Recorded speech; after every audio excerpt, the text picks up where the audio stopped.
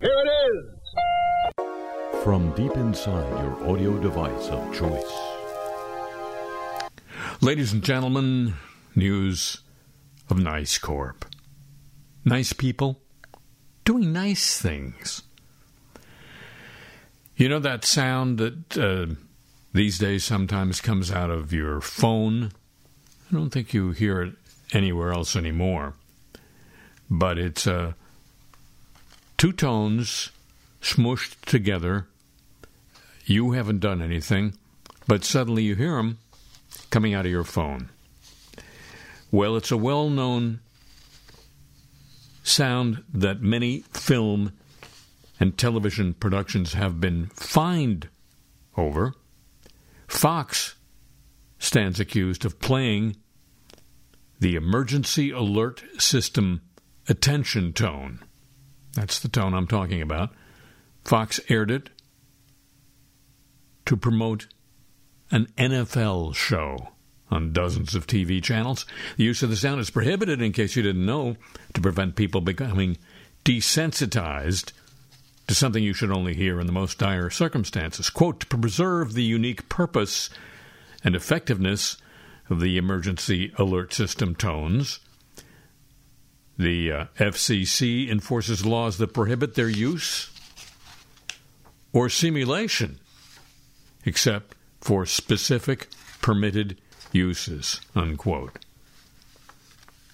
What kind of a dictatorship are we living in, anyway? According to the FCC's notice of apparent liability, Fox admitted using a 3-second clip of the tone, pulled off of YouTube, in a short comedic advertisement for an upcoming game, aired as part of the Fox NFL Sunday pregame show a couple Novembers ago. We find Fox responsible for broadcasting the promotional segment containing the EAS tones on 18 of its owned and operated broadcast stations, transmitting the promotional segment to 190 of its network-affiliated broadcast stations, and causing the transmission of the promotional segment on Fox Sports Radio and Fox Sports on XM channel. That's according to the FCC. It added the promotional segment's comedic tone also did not alter or neutralize its overall effect of falsely warning listeners and viewers of a non-existent emergency. The tones were clearly audible, cognizable, and appropriated for a non-emergency use. This manner of appropriation of the EAS tones is exactly the kind of simulation that the Commission's rules seek to address and prohibit in order to avoid diluting the EAS tone's real meaning over time. Unquote. The FCC, therefore, the FCC deemed Fox's ad to be an egregious and willful violation of the rules and proposed a fine of $504,000. Last I looked, I think they're good for it. Hello, welcome to the show.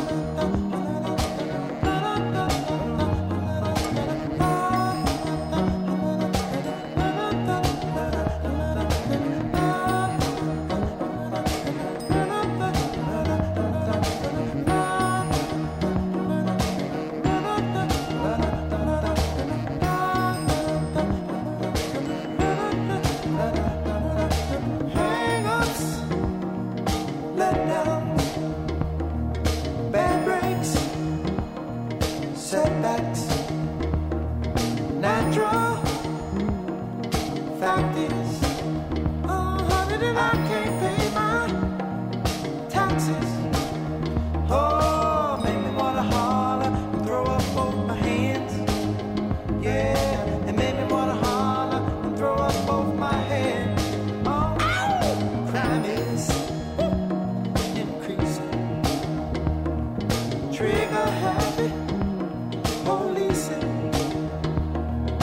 Panic is spreading. God knows where we're headed.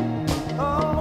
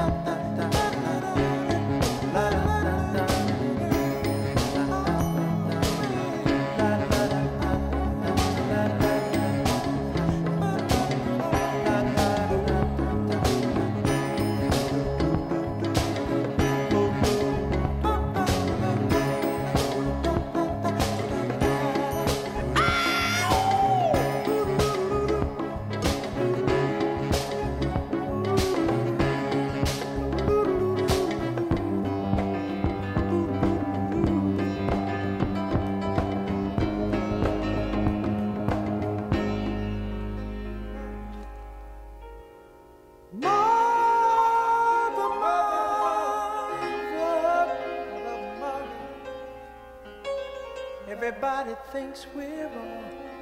Mother, who are they to judge us? Mother, simply cause we wear our hair long. Mother, ooh.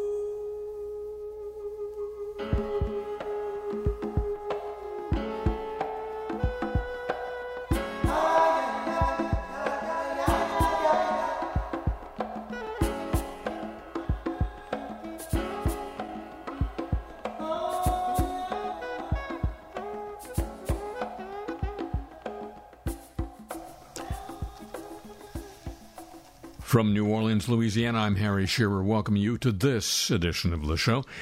And now, some news about the crypto winter. We're going through a crypto winter, everybody. Happy crypto winter to you. Porsche is halting the mint of its first non-fungible token collection.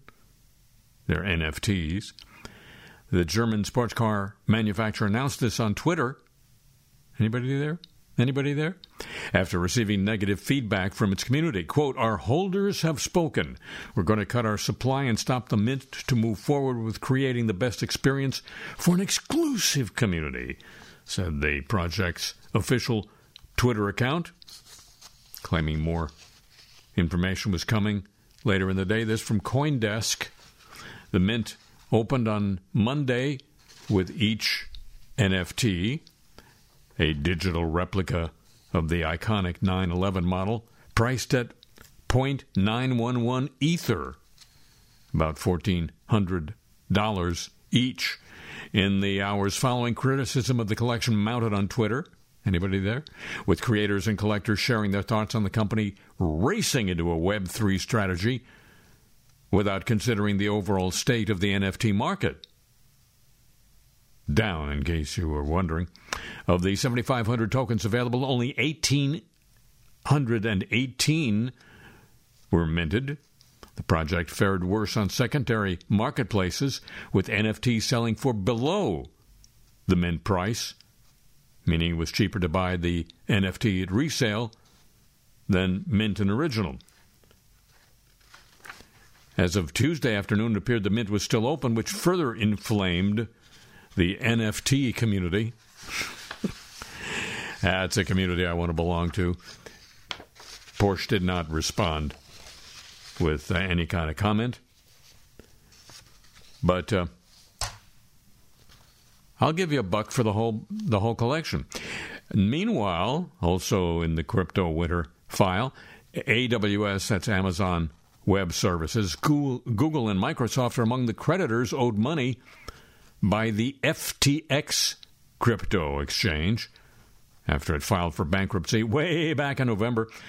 Since that once hyped company went south, founder and former CEO Sam Bankman-Fried was arrested in the Bahamas in December, charged with violations of campaign finance laws and money laundering laws. He maintains his innocence. In the meantime, Judge John Dorsey, who oversees the case, said names of creditors owed money shouldn't be published until after a hearing earlier this month, although the names of individual investors have not been released. Companies and institutional investors, the big suckers, have been published. Along them, a long list of enterprise tech companies presumably providing FTX's technology. AWS, Microsoft, and Google among them. Also, Dropbox and code repository GitHub, device manufacturer Apple, and web hosting firm GoDaddy also named as operations owed money by Sam Bankman-Fried. It's impossible to say how much each company might be owed. FTX has said $3.1 billion was outstanding. Outstanding right by the outstanding to its top 50 creditors. Estimates suggest they're in the region of 1 million of those. The greatest two single claims against FTX, $226 million, $203 million. FTX liquidators said they'd found $5.5 billion in remaining assets. $415 million was stolen in a hack in November. Still missing. The discovery of missing funds, FTX says, represents a substantial shortfall of digital assets. Once one of the vital elements of the supposed Web 3.0. Cryptocurrencies have taken a bashing of late. The bludgeon of reality has now hit Bitcoin, which saw about 60% of its value wiped out last year. One estimate in June suggested the collective value of cryptocurrencies fell $2 trillion from their peak. The ramifications of the collapse continue, according to the Register, the British tech journal. Tesla took a $34 million charge on its Bitcoin investment, according to its most recent results. Ooh, it's cold in here. It's a crypto winter. Now, news of the land of thousands of princes. Our freedom-loving friends in Saudi Arabia.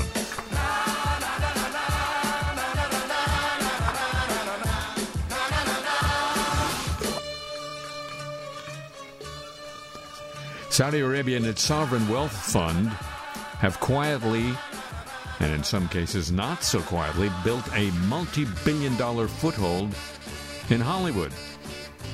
Just 4 years after much of the industry cut ties with the country in response to the murder of Washington Post columnist Jamal Khashoggi. This is according to the Hollywood Reporter. Kind of an answer to the book released this week by former Secretary of State Mike Pompeo, who says his trip to Saudi Arabia soon after the killing of Khashoggi was a middle finger to the media, the, quote, bedwetters who didn't have a grip on reality. Pompeo is fixing to run for president. But back to the Hollywood Reporter. Saudi Arabia's public investment fund, overseen by Crown Prince Mohammed bin Salman and other Saudi-affiliated firms, appear to be betting that live entertainment, rich financial investments, and sports can be the gateway back into the American market. A middle finger back to us. In January alone, this month, the public investment funds backed LIV Golf Tour scored a critical U.S. broadcast TV agreement with the CW. Yeah, that's still around. While the government-owned Middle East broadcast giant MBC, M Group, cut a deal with Vice Media to create Arabic-language content. Earlier, Saudi soccer team Al Nassr signed Portuguese superstar Cristiano Ronaldo to a $200 million a year contract. And if the second edition of the Red Sea Film Festival, held in the coastal city of Jeddah last month, was anything to go by, the country's time and cold in terms of its relations with Hollywood has come to an end. Sharon Stone, Guy Ritchie, Spike Lee among the attendees at that film festival.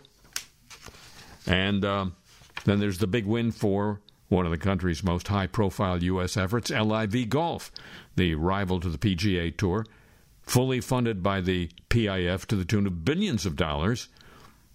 LIV has poached high-profile PGA stars like Phil Mickelson, lured by guaranteed 8- or 9-figure paydays. The tour had only a YouTube channel available before it struck a deal a couple of weeks ago with the Nexstar-owned CW to air 14 LIV tournaments annually. It's a win-win for both the network and the tour, says Guggenheim analyst Curry Baker. LIV should benefit from the national distribution and exposure the deal provides, while the CW gets hours of content on what's believed to be a revenue-sharing basis. Hours of content with which to fill its schedule. Your schedule's got to be a little empty when you're filling it with golf, doesn't it? I know, it's a lovely sport. Of course, the growing presence of Saudi money in the entertainment industry has also drawn the attention of groups that believe the country has not accounted for the murder. The LIV-CW deal returned these concerns to the forefront, says The Hollywood Reporter, especially with Nexstar firmly in the news business via its local stations and its own cable channel, News Nation, not seen in your area. We're deeply disappointed that a company that makes money from news would agree to participate in such a shameful PR stunt as LIV Golf, which is fundamentally designed to rehabilitate the Saudi reputation, says the president of the National Press Club, Jane Judson. Quote, Judson, we're left to wonder what, if anything, Nexstar stands for. You cannot have a brand of news and act this way. We urge Nexstar to do the right thing and cancel their bloody golf show. And if they don't drop the program, here is what we can do. Don't watch it. Unquote. Greg Norman, who's the CEO of the LIV Golf Tour, appeared on News Nation. Gee, what a coincidence, to respond to the controversy. Asked by anchor Dan Abrams, that's where he went, whether Greg Norman thought the Saudis had learned from their mistakes, Norman responded, yes, I do. I've been over there building a golf course in Saudi Arabia. Now, this is way before any of this hoo-ha-ha erupted, Norman added. I was there for a reason, because they see the value in what golf is as a force for good, and it's proving it out in their country today, unquote. I guess a lot of folks have been turning in their bone saws. LIV is only a small piece of the puzzle being constructed by the fund. The sovereign fund has been cited as a potential buyer for the WWE, the wrestling outfit. It already hosts a major event in Saudi Arabia each year called Crown Jewel. If the WWE is sold to a private firm in the current marketplace, I would assume that to be sovereign wealth money as raising debt for private equity, said one Wall Street observer, who adds the PIF, the Saudi fund, may be more willing to put up with the notoriously difficult to work with Vince McMahon, once again head of the WWE. The fund has used the public markets to quietly amass significant stakes in a wide range of companies with Hollywood connections. The fund owns a nearly $1 billion stake in Live Nation, one of the largest shareholders in Live Nation. That's a company accused of monopolizing the concert ticket market, as well as the concert production market. They're good people. And video games appear to be an interest to the fund. PIF owns more than $1.2 billion in Take-Two Interactive stock, more than $2 billion in Electronic Arts shares, and $2.8 billion in Activision Blizzard stock. After Khashoggi's murder 5 years ago now, many American companies, including those in Hollywood, disengaged from deal-making with the Saudi fund and other Saudi entities. In early 2019, Endeavor, the owner of a big talent agency, WME, returned a $400 million investment from the fund. But the PIF used the pandemic to dramatically expand its investment in the U.S., according to filings with the Securities and Exchange Commission. In October 2019, the investment splurge began with investments in Uber and Tesla. A year later, October 2020, taking advantage of the pandemic-battered economy in the U.S., it had acquired its stake in Live Nation, and by another year, it added its massive video game and tech holdings. The country's persona non grata status appears to be over. That would be a middle finger to whom? Mike Pompeo would have the answer. As one industry source told a Hollywood Reporter, in just the past few months, it felt as if Hollywood companies that would have been concerned about a potential PR hit are, quote, suddenly now much more open to doing deals with Saudi Arabia, unquote. News of the land of multiple thousand princes, the freedom-loving friends of ours in Saudi Arabia. He's not a general. He commands no troops. He's not an inspector. He peeks at no stoops. He's an inspector general. Oh, yeah. Oh, yeah. Now, I do have to make clear at this particular moment, before sharing this with you, that it was published in Science, or at least science.org. Think that's probably the same organization, or org, that publishes the magazine called Science.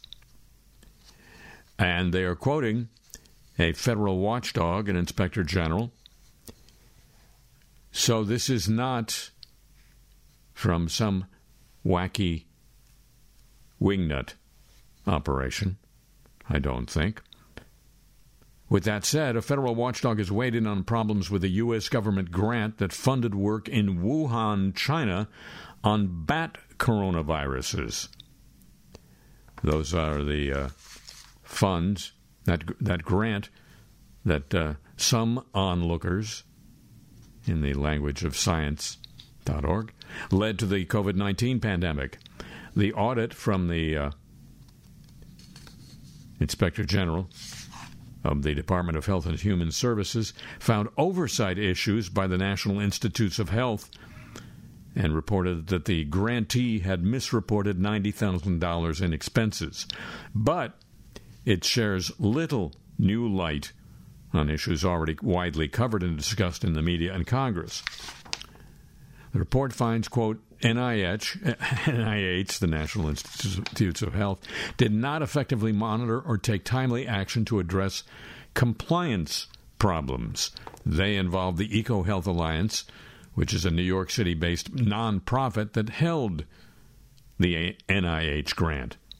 EcoHealth had sent some of these funds to the Wuhan Institute of Virology, the WIV, to study bat coronaviruses collected in the wild and examine their potential to jump to humans. In April 2020, after then-President what's-his-name claimed the virus could have come from the WIV lab, NIH, the National Institutes of Health, terminated the EcoHealth grant with little explanation.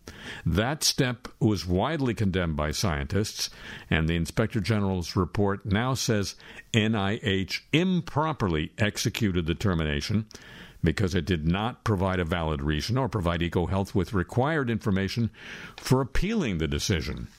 A few months later, NIH reinstated the award, but immediately suspended it, setting conditions for resumption that EcoHealth said it could not meet. Then the NIH permanently terminated the WIV award as of August of last year for compliance issues, including WIV's failure to provide the National Institutes of Health with lab notebooks related to the funded experiments. The audit examined that grant and two others to EcoHealth, the total $8 million, but focused largely on the $600,000 that went to WIV, Wuhan Institute of Virology, including work that created hybrid bat coronaviruses to study the potential of wild viruses to affect humans. NIH, National Institutes of Health, had concluded these studies did not qualify as gain-of-function research that requires a special Health and Human Services review because the viruses, the hybrid viruses, weren't expected to be more dangerous to mammals than the starting viruses. But it stipulated that EcoHealth should immediately report any unexpected growth of the hybrid viruses to the National Institutes of Health. And NIH has faulted EcoHealth for failing to promptly report this unexpected growth in some experiments.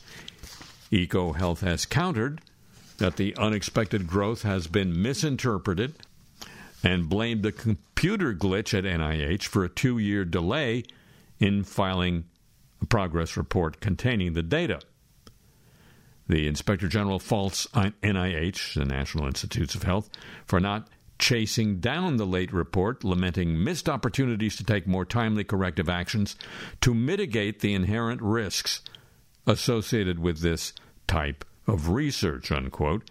However, the audit refrains from commenting on whether the results of the WIV hybrid virus experiments constituted enhanced growth that should have potentially triggered the special review. The Inspector General did not assess scientific results for any of the experiments or make any determination regarding the accuracy of the interpretations by EcoHealth and the National Institutes of Health of research results. The audit did find other problems by both NIH and EcoHealth. The nonprofit billed NIH for $89,000 in unallowable costs. It concluded, including expenses such as a $5 alcoholic beverage and a staffer's $3,200 trip to a conference that was miscoded and should have been billed as a non-NIH grant. The Inspector General recommends that the Wuhan Institute of Virology be debarred from receiving NIH funding in the future. NIH supports that step, but it noted that action must be made by a debarment official of Health and Human Services. a recent congressional spending bill gets the job done in terms of barring any funding this year to the Wuhan lab. EcoHealth said it welcomed the report and downplayed its conclusions, asserting in a statement that the audit, quote, did not find significant issues with EcoHealth's grant oversight and compliance, unquote. The group notes the nearly $90,000 in unallowed costs constituted just 1% of its awards from the NIH, and that the Inspector General routinely finds similar problems at other grantee institutions. And it pointed out that the audit revealed EcoHealth had not been paid by the National Institutes of Health for $126,000 in overhead expenses, which EcoHealth is pursuing.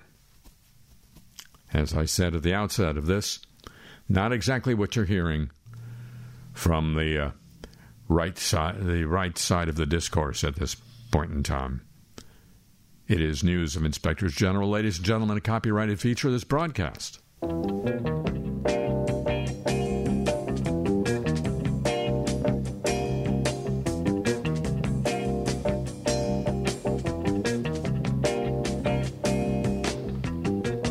Ever feel kinda down and out, you don't know just what to do? Living all of your days in darkness, let the sun shine through. Ever feel that somehow, somewhere you lost your way? And if you don't get a help quick, you won't make it through the day. Or could you call on Lady Day? Could you call on John Coltrane? Now, 'cause they'll wash your troubles, your troubles, your troubles, your troubles away.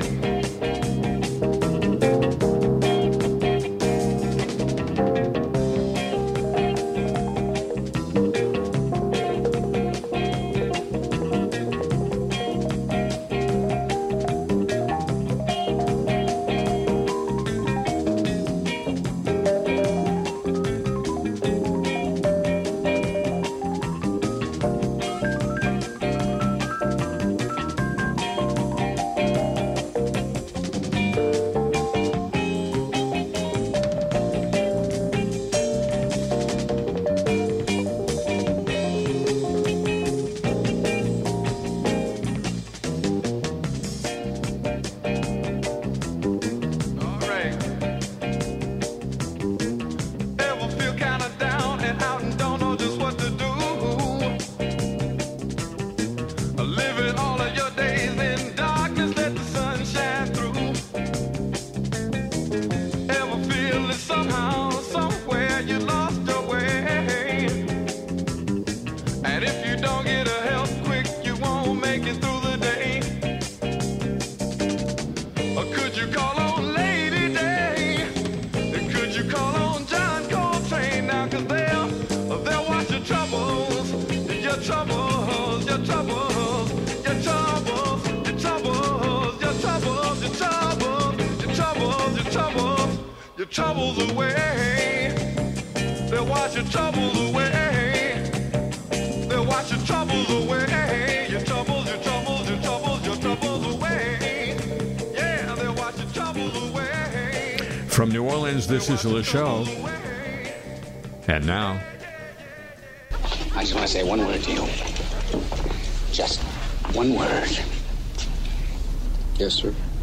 Are you listening? Yes, I am. Microplastics. Think about it. Will you think about it? Yes, I will. Enough said.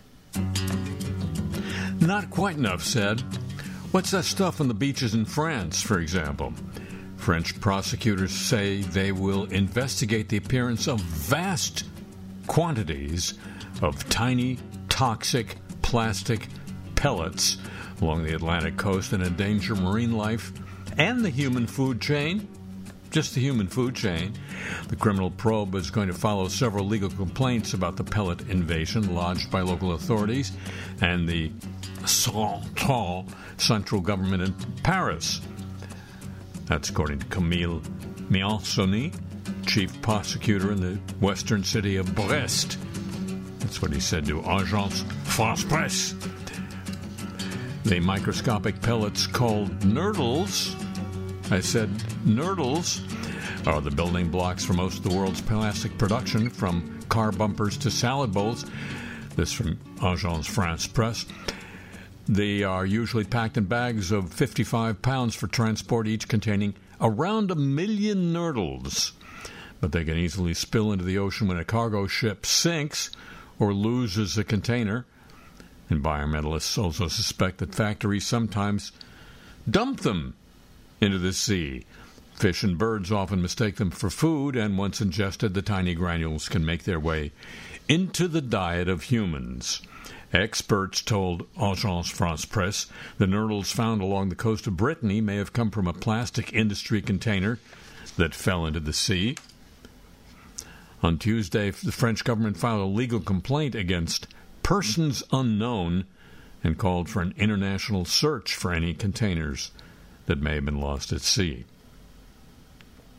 The environmental crime branch of the Brest prosecutor's office is leading the investigation. Last weekend, around 100 people took part in a cleanup campaign on a microplastic-infested beach in Brittany to collect pellets and draw attention to the problem. We think they've come from a container that may have been out there for a while and opened up because of recent storms, said a spokesman for the NGO Surfrider Foundation. Our action is symbolic. It's not like we're going to pick up an entire container load, said a pensioner as she filled her yogurt pot with nurdles. I'd just like to say that one more time. Her yogurt pot with nurdles. French politicians have taken note. A senator from the region has called for a clear international designation of the pellets as being harmful.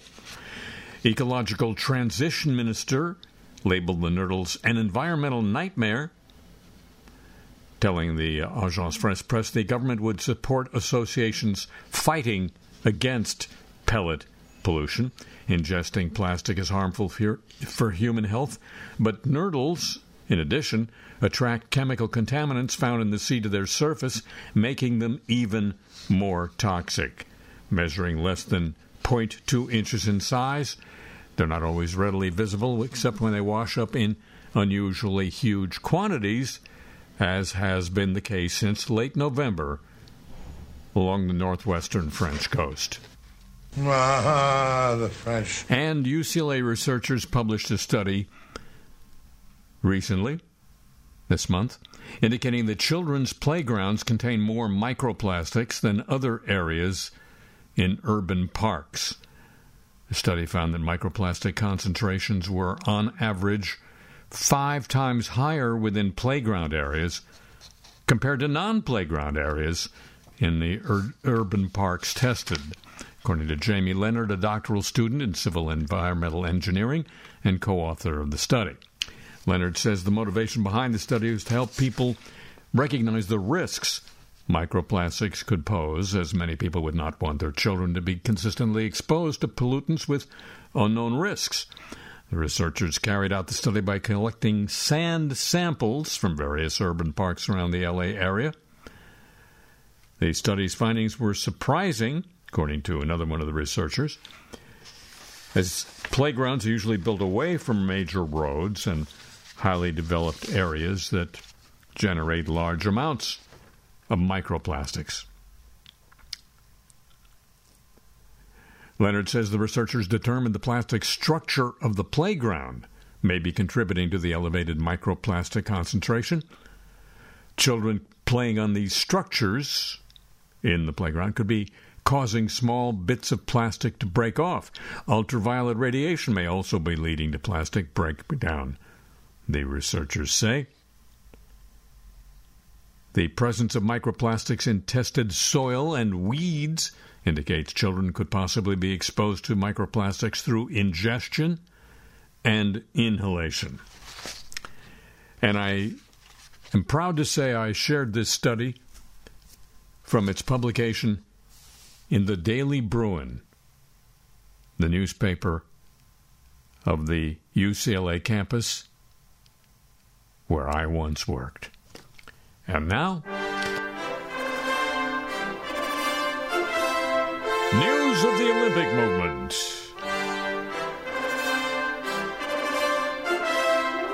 Produced by Jim Ebersol III.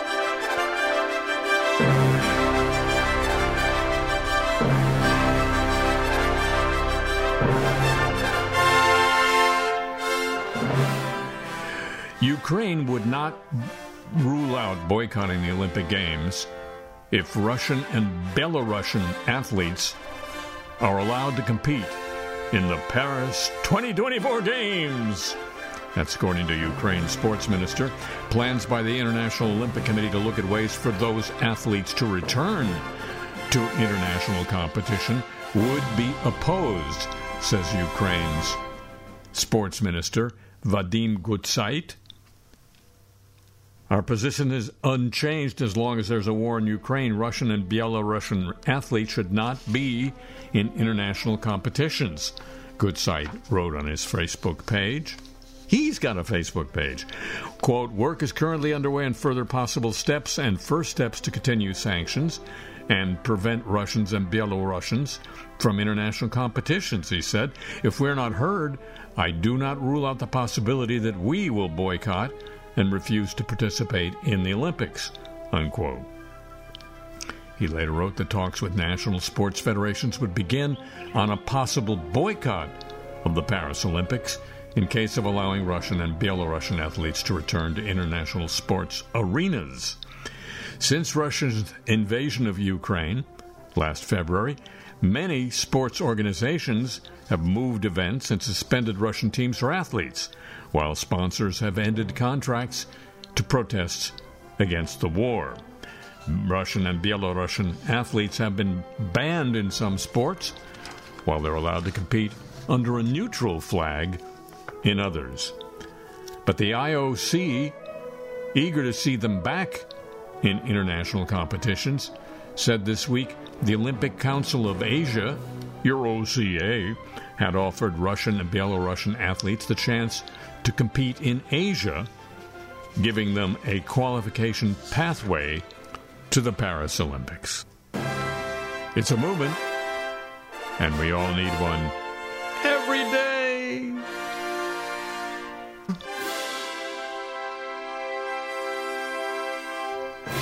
Now, just an item about our friend the atom.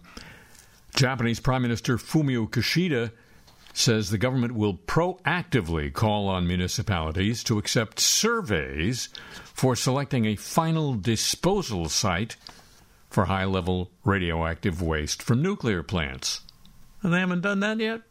Instead of waiting for local governments to raise their hands, we will make requests in stages, including for considering or accepting surveys, he said at a meeting in the House of Representatives.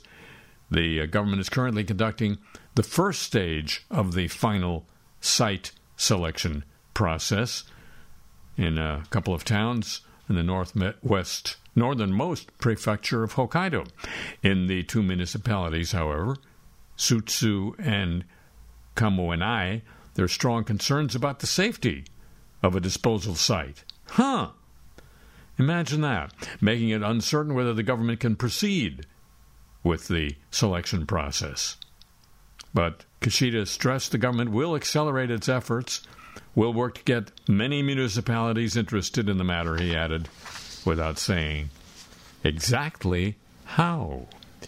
And now, the apologies of the week. We're so sorry. Earlier this week, Pro Football Hall of Fame coach Tony Dungy tweeted a reference to debunked claims that schools were putting litter boxes in school bathrooms for children who identify as cats. He was responding to a video from the Daily Wire, which featured Minnesota Representative Sandra Feist saying not all students who menstruate are female, advocating for a bill that would require menstrual products in boys' school bathrooms in the state. He deleted his tweet shortly after. Dungy faced backlash for his tweet, has walked it back, He tweeted an initial apology and deleted it, but included it in yet another tweet. Quote, "This past week I posted a tweet that I subsequently deleted. I issued an apology, but not everyone saw it, so I'm reposting my apology here. As a Christian, I want to be a force for love to everyone, a force for healing and reconciliation, not for animosity. I saw a tweet and I responded in the wrong way. As a Christian, I should speak in love and in ways that are caring and helpful. I failed to do that, and I'm deeply sorry." Dateline Cape Town, South Africa. Germany apologized this week for using a leopard emoji in a jibe at Russian Foreign Minister Sergei Lavrov on Twitter that ended up offending some Africans. The German Foreign Ministry had poked fun at Russia's top diplomat during his tour of Africa when it tweeted that he wasn't there looking for leopards, but using the trip to try and justify Russia's full-scale invasion of Ukraine. The tweet and the leopard emoji the Foreign Ministry used on its official account played off Germany's decision to send some advanced Leopard 2 tanks to Ukraine. But an African Union official took offense at what she said was the continent being portrayed only as about wild animals. Foreign policy is not a joke, nor should it be used to score cheap geopolitical points by illustrating an entire continent with colonial tropes, the spokeswoman for the African Union chairman said. The German Foreign Ministry apologized, said the tweet wasn't meant to offend, but rather to call out the lies that Russia uses to justify its imperialist war of aggression against Ukraine. Glad it wasn't a joke. The Society of Thoracic Surgeons and its newly installed president have posted an apology for a speech delivered by its outgoing president that appeared in part to disparage affirmative action as a means to promote diversity, equity, and inclusion in the field. The speech unleashed a cascade of tweets, some circumspect, but many expressing outrage and dismay. Many of the tweets were from individuals who acknowledged not hearing the speech, but who had seen at least one accompanying slide, which by then had been widely circulated. It contained phrases like, "Affirmative action is not equal opportunity." Reactions on Twitter included comments like, "This is bad beyond description." The STS, Society of Thoracic Surgeons, and its new president issued a statement disowning at least the controversial parts of the presentation, stating they were inconsistent with STS's core values of diversity, equity, and inclusion. The STS apologizes for these remarks. We know these comments were hurtful, and we regret the pain they have caused to so many valued colleagues. The speech in question by the outgoing head of the society, John H. Calhoun, said, "I believe that either the slide or my remarks were misinterpreted by some. I don't want to hurt anybody. I'm profoundly sorry, and I apologize." The Associated Press, the biggest news agency in the United States, says the BBC, has apologized after it was ridiculed for warning journalists against referring to, quote, "the French," unquote. The French. Orson Welles can still do it. The AP Stylebook Twitter account had recommended writers avoid using "the" in phrases like the disabled, the poor, and the French. It said this could be dehumanizing. The French embassy responded by briefly changing its name to the, quote, "Embassy of Frenchness in the United States," unquote. "We just wondered what the alternative to the French would be," said the embassy spokeswoman, continuing, quote, "I mean, really," unquote. The original AP tweet received more than 20 million views before being deleted. It was widely mocked on social media. The Stylebook said its reference to French people was inappropriate, but it did not intend to offend. Writing French people, French citizens, etc. is good, but "the" terms for any people could sound dehumanizing and imply a monolith rather than diverse individuals. That is why we recommend avoiding general "the" labels, such as the mentally ill, the poor, the wealthy, the disabled, the college-educated. For example, it said the better term than the poor was quote, people with incomes below the poverty line. The AP Style book is considered one of the best style guides for journalists and other writers, particularly in the U.S., according to the BBC, although I know 2 novelists, neither of whom uses the AP Style book. Fox News Channel host Harris Faulkner apologized to viewers Friday afternoon after the network aired police body cam video of the attack on Nancy Pelosi's husband, Paul. Quote, we had no idea what it was going to look like, and that should have had a warning and a graphic before we showed it, and then on screen, unquote, Harris Faulkner. The footage released by a San Francisco court shows the scene at the Pelosi home when officers responded to a 911 call after an intruder with a hammer broke into the house last October.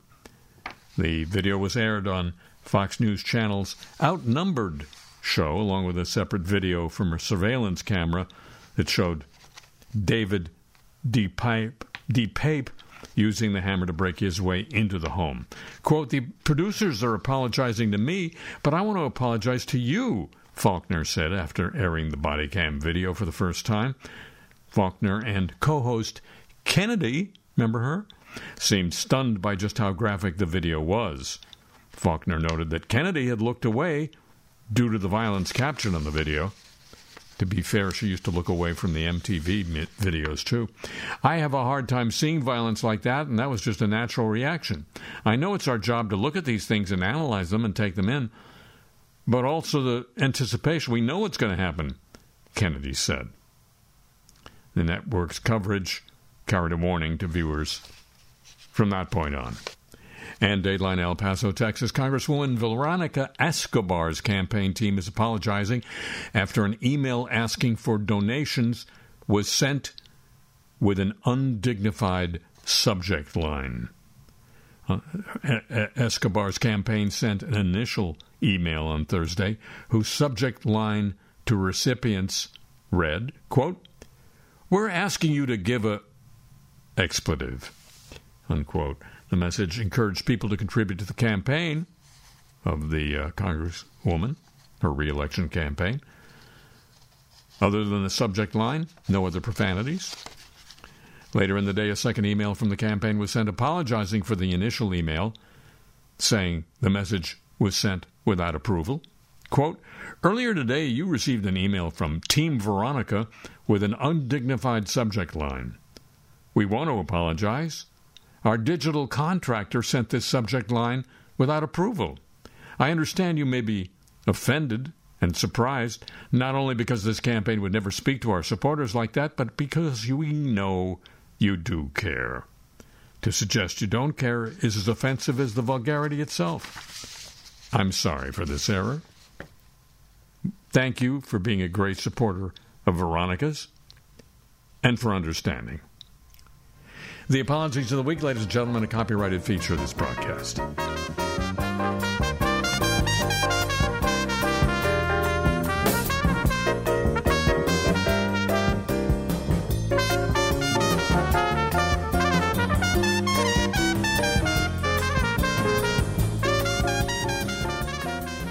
Well, ladies and gentlemen, that's going to conclude this week's edition of the show. Back next week at the same time over these same radio stations and at a time of your choosing on the audio device of your choosing. Yes, it's redundant. And yes, it's redundant. And it would be just like being redundant if you'd agree to join me then. Would you already? Thank you very much. A tip of the show chapeau to the San Diego desk, and to Pam Halstead, and to Thomas Walsh at WWNO New Orleans for their help with today's program. The email address for this broadcast, your chance to get Cars I Talk t-shirts, and the playlist of the music heard here, and all sorts of cool stuff to read and watch and listen to and forget and ignore, all at harryshearer.com. And, yeah, you're damn right I'm on Twitter at the Harry Shearer.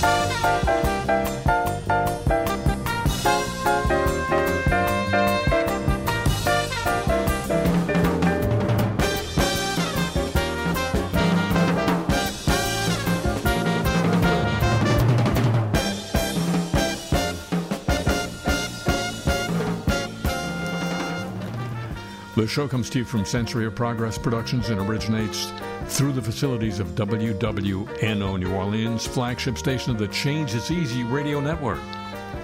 So long from the Crescent City.